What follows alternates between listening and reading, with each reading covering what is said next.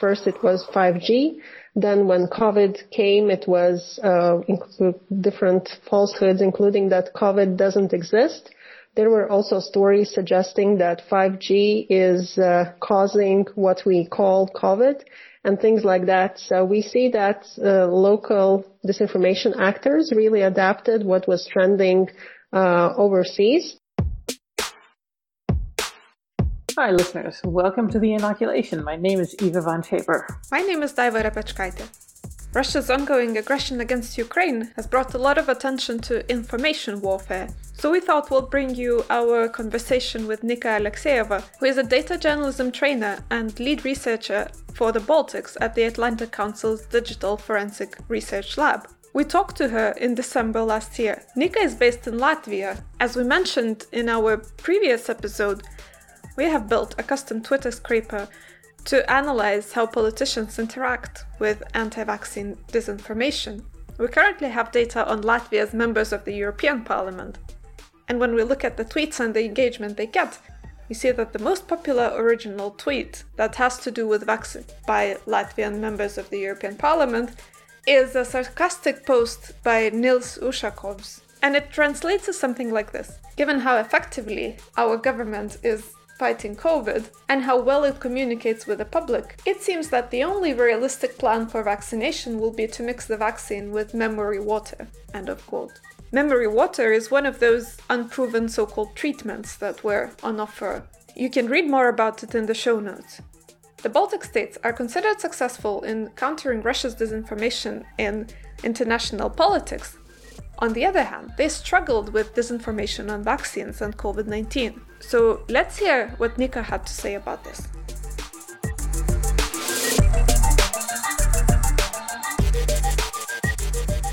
Anti-vax activities started to take place probably earlier, but we can pinpoint it in December of 2018. When the biggest and most influential Facebook page / NGO that promoted anti-vax ideas was established. Because, of course, we had groups of people, pages, other assets online that were spreading disinformation and conspiracy theories. We monitored them closely, but then they pivoted to also anti-vax sentiment. But it's very intertwined with other narratives. For instance, if you take a look at QAnon, you can see how it grew from one conspiracy theory branch called Pizzagate that was created before US presidential elections. And then it really kind of morphed and also got merged with other conspiracy theory ideas, including the New World Order and things like that. The same happened with activities of local disinformation actors.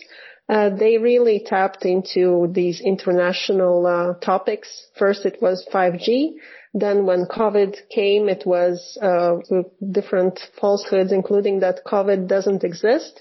There were also stories suggesting that 5G is causing what we call COVID and things like that. So we see that local disinformation actors really adapted what was trending overseas. And here I mostly talk about English language space where these conspiracies and falsehoods were circulating, and Russian information space to a lesser extent because, well, of course, in Latvia, many speak Russian, and that content can be easily adapted as well. And probably the first story about vaccines was that Bill Gates allegedly suggested that RNA vaccines will change human DNA, which he never said. Nevertheless, this claim was attributed to him. And it happened briefly after pandemic broke, like in May. Relatively briefly to now. I mean, like in May 2020. But then it was mostly silent and wasn't kind of in the agenda of disinformation outlets. But then when we realized that vaccines are here, almost here, and then that in late December, early January, they will already be available for more general public. Then we also saw that disinformation actors are also obviously reporting about it. So they are also following the news cycle. They are tapping into what may concern their readership. And their readership is usually people who are prone to simplistic explanation of complicated things. Because when pandemics come, it's invisible enemy. Also, economical situation changes due to various restrictions. You can't go maybe to party, to bars. You can't travel that freely. So it all confuses people. And they are dissatisfied, so they seek explanation for their personal situation, also general situation. And these conspiracy theories and also simplified falsehoods and manipulative messages about true news could provide that satisfaction of, oh, now I know what's happening. Now I know who to blame. And that really sucks people in, because that feeling that, oh, now I know, it's very satisfying. And this is part of how human being is built. Uncertainty is dangerous. Uncertainty provides us feeling of safety. But do we know what was the motivation for all these people and businesses and politicians to start spreading these falsehoods? The way I understood, Nika, it was not always the belief that vaccines don't work. Some people were clearly just motivated by greed or other interests. So let's listen what she had to say. So there are disinformation actors who are seeking some political influence, but the politicians who are running for elections and are really having political parties, the leaders of them, are more like piggybacking on already made disinformation claims, or rather the essence of those. So they don't really repeat the same falsehoods that could be fact-checked, but they mostly repeat underlying ideas as, like censorship or freedom of whatever, assembly and other things that are limited due to COVID situation. Then there are disinformation actors who have historically expressed interest in going into politics, but more on political fringes. So I see them still more as activists. They have their political perspective, also in some cases ideology, that they also project through their,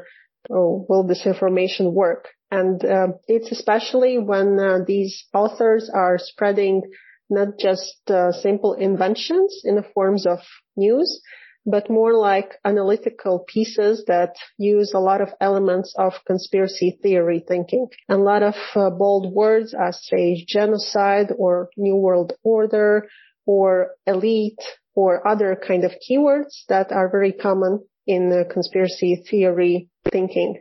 So these are those people. And also they are more opportunistic, fame-seeking people. For instance, we have a dancer, a person who was a dance trainer, but now he's doing videos expressing his personal opinion about various events in the country. That basically you can see that he builds his opinions based on some falsehoods that maybe he is not the author of, but he's definitely an amplifier of. And there are other individuals who have different kind of professional profile. So we have a musician and a wedding host. We have also piano player. This dance master. And there are many businessmen. They used to have a business, or they are having a business, and then they are creating channels garnering audience, and time to time between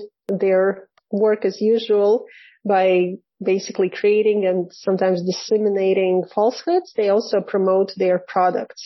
So it's really a mix, and because it's trending and because social media platforms also kind of willingly promote or promoted more in past than now such content, many new faces appeared, and that's maybe the rough characterization of those. So it's political, business, and ego or fame-seeking motivation.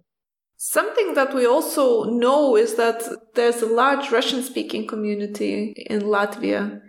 So we asked Nika what can explain their overall lower vaccination rate. Yeah, let's listen in. So we see that Russia has produced a part of disinformation about COVID-19 vaccines, but specifically targeting Western countries and Western vaccines. And it would be an unsuccessful campaign if they would target locals explicitly. Of course, reading the news, people in Latgale, which is the eastern part of Latvia, where there is very high proportion of people speaking Russian, or they prefer Russian media over Latvian-born content.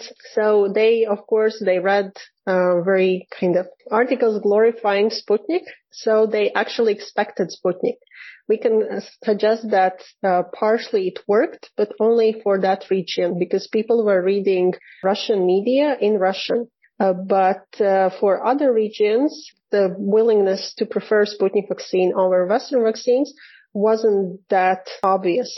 So I would say that was more like a spin-off effect, or in our view, kind of collateral damage of Latgale region in Latvia being exposed to Russian information space more than sometimes maybe Latvian information space that caused that idea that people were waiting for Sputnik vaccine.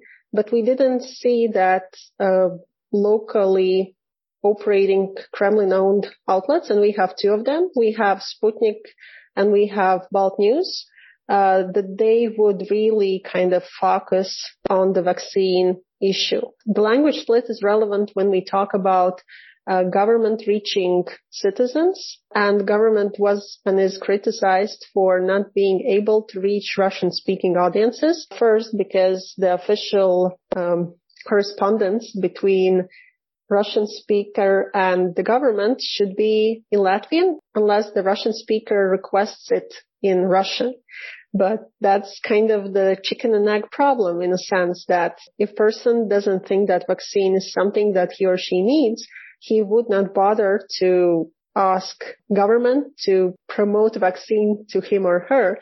Therefore, in general, there was not much content, official kind of content that would promote vaccine to Russian speakers, and also locally elected parliamentarians that work in Latgale, this eastern region of Latvia. They also weren't really active in promoting vaccination among their fellow citizens or basically residents of their municipalities.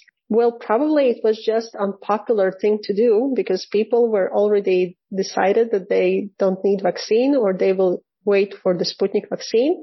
Of course, there was a lot of negativity also around this topic. So probably locally elected parliamentarians just decided to avoid this issue. Dava, what I also thought was really interesting, and I think this is one reason why even a tiny country like Latvia is important for the rest of the world, is that she made a really good point about how a vaccine disinformation is linked to climate disinformation. Well, in general, I think that disinformation will not go away. And, now we are fighting with COVID-19 disinformation that is primarily about vaccines. But in future, we may be basically confronted with other new topics, especially about the climate change. Our human species are more close to the wildlife, and we haven't adopted viruses that the wildlife has been adapted to. So these zoonotic viruses are more of a threat to humanity in general. We know that climate change is happening. We know that we need to change our behavior to do that.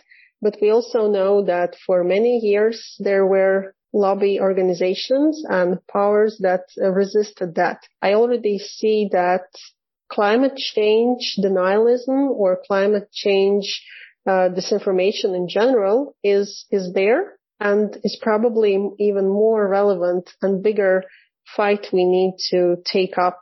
So I think COVID-19 disinformation is a very good lesson for us for what to do, what not to do. Also to probably get less naive about our capabilities. And probably we also need to acknowledge that disinformation will not go away. You know what I also thought was really interesting about talking to Nika? A lot of the press coverage that the Baltic states get are about the so-called elves, which is a very interesting team of, I'm just going to say, internet activists. But here we got to take a look at somebody who is looking at disinformation beyond the elf story. If this is the first time you hear about the Baltic elves, you can read more about them in the links we will provide in the show notes. So overall, what would you say is the most important message from what we heard from Nika? I think the most important thing was that we have to look at this now. We have to understand how these things are being disseminated now, who the actors are, where we can find them, because it's not going to go away. It's not getting better.